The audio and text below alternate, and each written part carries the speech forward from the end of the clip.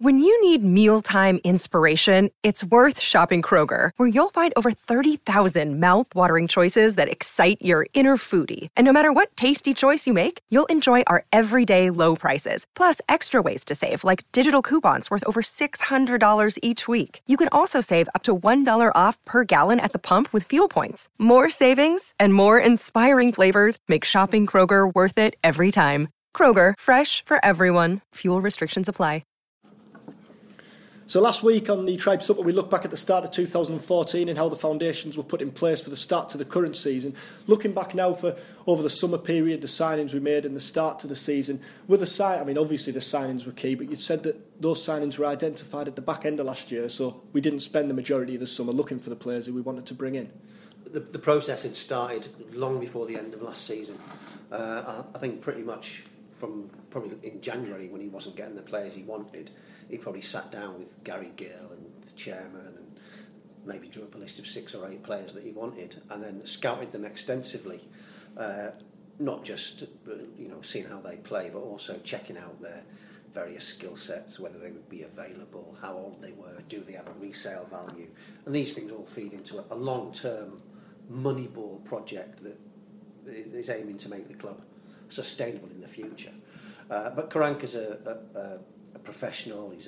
He buys into the science of football, and that'll be how they operate across much of the continent. So in this country it might be quite unusual that there's a recruitment committee, but that is the norm in some of the major football nations.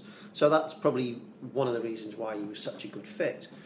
But it's not just about the process. I mean, the people that they identified have all turned out to be really good buys. Phil, you went away in pre-season. What were the kind of, what did you take away from that ahead of the start of the campaign? I think just before that, I think it's interesting to note that a lot of the scouting networks and the way Borough do business in the transfer market was introduced by Tony Mowbray.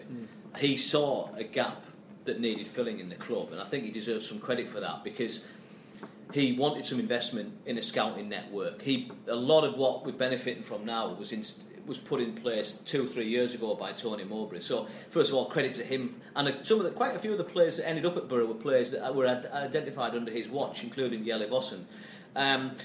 The summer trip was invaluable, really, because I would say that, wouldn't I? But the reality was that from the day before they travelled out to Spain, they played a behind closed doors game against a Romanian side. I don't know if you remember that, down at West Riding FA. Yeah. Won that quite comfortably, and Karanka said he was quite pleased with the performance. And although the results aren't important, the performance is. Then when they got to Spain, their first pre-season match was against a team called Lechina, a third division team from Spain, and Borough played poorly and were beaten 1-0, and Karanka was absolutely furious. And a lot of managers would just brush that off, think it's early days, we'll put that right in the next match. Karanka didn't see it like that. He saw it as a basic lack of application from the players, who didn't take opposition seriously enough. He mentioned the fact that they'd been back for pre-season training for 48 hours, while his players had been back for 2.5 weeks. And it was so furious that the players were going to train the next day. Sorry, the players were going to get the next morning off. They didn't. He brought them back in for training, and it was just a marker, if one was needed, to everybody within the squad, including the management team, including himself, including the players, that everything you do when you've got a Borough training shirt on or a Borough football shirt on in a match situation or a training environment, you have to be at it 100%. And he will not accept any lessening of standards. So he said himself, it wasn't about the result, it was the performance. He castigated the players. He wasn't happy with the performance. He said the usual thing, maybe they think they're better than they are.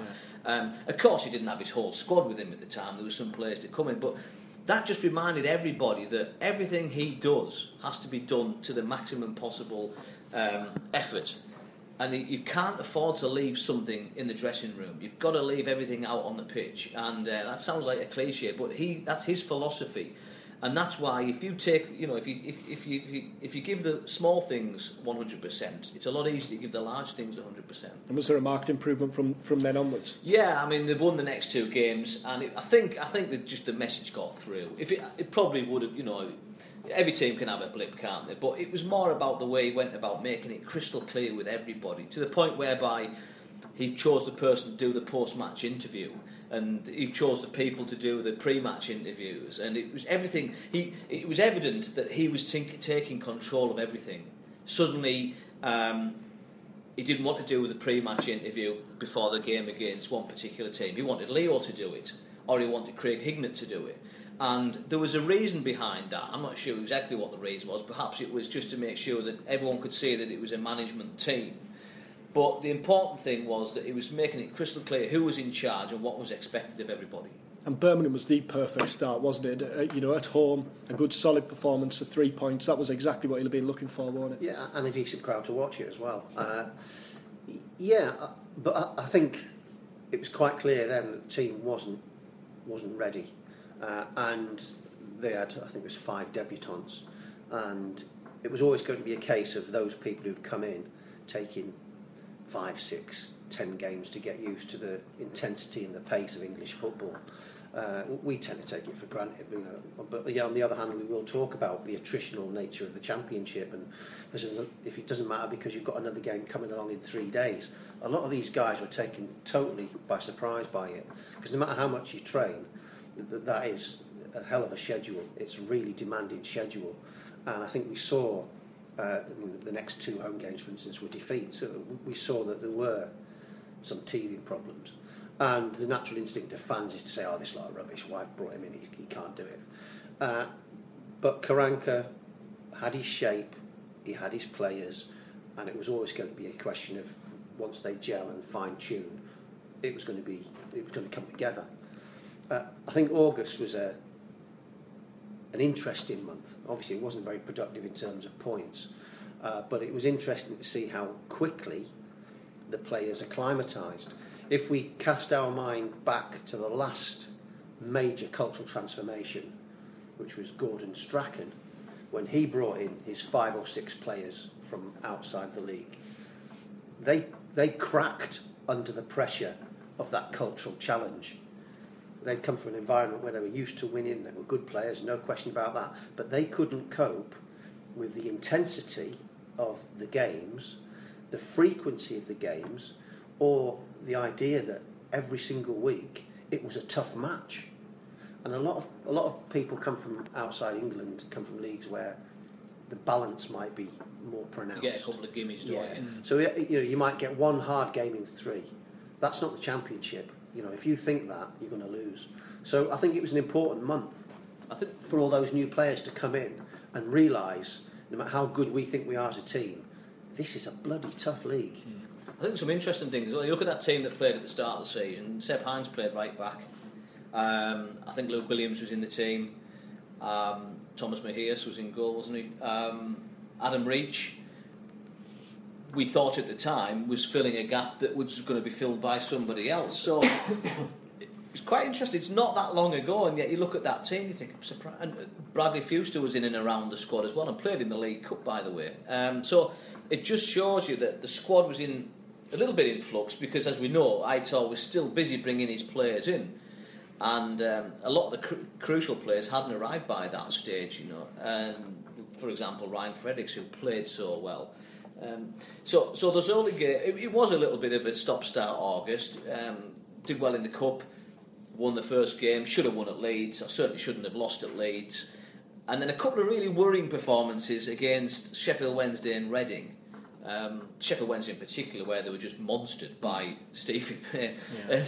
And you just thought, hang on a minute, surely this shouldn't be happening. But as we saw, when Aitor finally got his players in, and that international break was critical, I think. That came at the perfect time. On the Monday, the final pieces of the jigsaw dropped in place, and then he had 2 weeks to work with those players. And it sounds like a little thing now, but you think of the first game back after the international break, it was Huddersfield away, and Borough were the better team that day, deservedly leading 1-0. And then Huddersfield, in almost typical Borough fashion, grabbed the late equaliser. Now, more often than not, that will be that. But Borough went down the other end and of course scored the winner in front of a fantastic turnout of away fans as well. And that really, that set in motion everything else that followed. because you had the fans there, you had the workings of a team, you had the squad available. The team showed real spirit not to wilt after conceding a late goal, and that was really, for me, when the current season started in earnest as far as Borough were concerned. Prior to that was a little bit of a sort of a phony war, and a little bit of finding out who can do what. And as go back to Adam Reach, I'm sure when he started the season he thought he was just keeping somebody's shoes warm, and it turns out that the manager liked what he did. He grew in confidence, and now he's one of Borough's first names on the team sheet, and that is good to see. And it's a good message for somebody like Luke Williams and some of the other younger players like Bryn Morris, that if you come in the team and do the job that the manager wants you to do, he'll leave his signings on the sidelines. I think what's been particularly impressive, you mentioned it there with the way we'd bounced back from the 2 defeats, and every time there has been any form of stumbling block or a little stutter, they've responded, haven't they? Obviously the Wolves defeat bounced back, the Hignett, obviously Hignett's departure bounced back with the results. That's been particularly impressive, hasn't it? It has, and it says something about the mentality of the manager and the way it filters down. I mean, as he says, from the chairman with the tea lady, everyone in the club now is totally geared to being successful. And footballers are strange creatures, and it's a long season, and if they lose, sometimes they're very easy to shrug it off. There's another game next week, no big deal, it's only 3 points, let's all go down the town and get ratted. But that's not the attitude in this club anymore, and you won't see players laughing and joking after the game and tweeting inane things an hour after the match kick. When these players lose now, they really hurt. Gutted. The attitude in the tunnel after a match now has been totally transformed. I mean, we have the privilege of seeing that close up after a game, and we see the body language and the mechanics. And if they lose, they are immediately, in the dressing room after the game, they are immediately refocused and pointed towards the next match. There's none of this, get yourself home, lads, we'll talk about this on Monday. They're talking about it now. And then on the Sunday morning, they're in training. Now, I don't know if that was always the case in previous days, but Sunday morning they do training, and that training session is all about the mistakes you've made in the match the day before. And it doesn't matter if you've won 3-0, because if you've won 3-0, he's still more concerned with the mistake you made 5 minutes before half time that didn't lead to anything, but he wants to go over that because that mistake is not going to happen again next week. And it doesn't matter if you've got a hat-trick. If you've lost possession down by the corner flag with 5 minutes to go, he's not happy. And you can feel that after the game. You can feel that. These players now are professionally hurt if they lose a game. And the management is simmering at losing a game because they feel it's something that they could have controlled better. So they want to learn the lessons for it. There's no more shrugging off defeats at this club. I mean, that's the most impressive thing, I think. I think one of the significant things as well, often it's not one thing that changes a culture within a team. It's lots of little things. And one of the things is the team travelling together to home games from Rockcliffe Park. So they drive their cars down to Rockcliffe on a Saturday morning, they gather, they meet, they get on the coach, and they travel as one unit to the ground, get there, play the game, and then they get back on the coach and they go back to the training ground. And it's obviously a very Spanish thing, although Aitor says they actually stay overnight before home games in Spain. But it's instilling with everybody within that match day squad that there's only one thing they're at work for that day, and that's the game itself.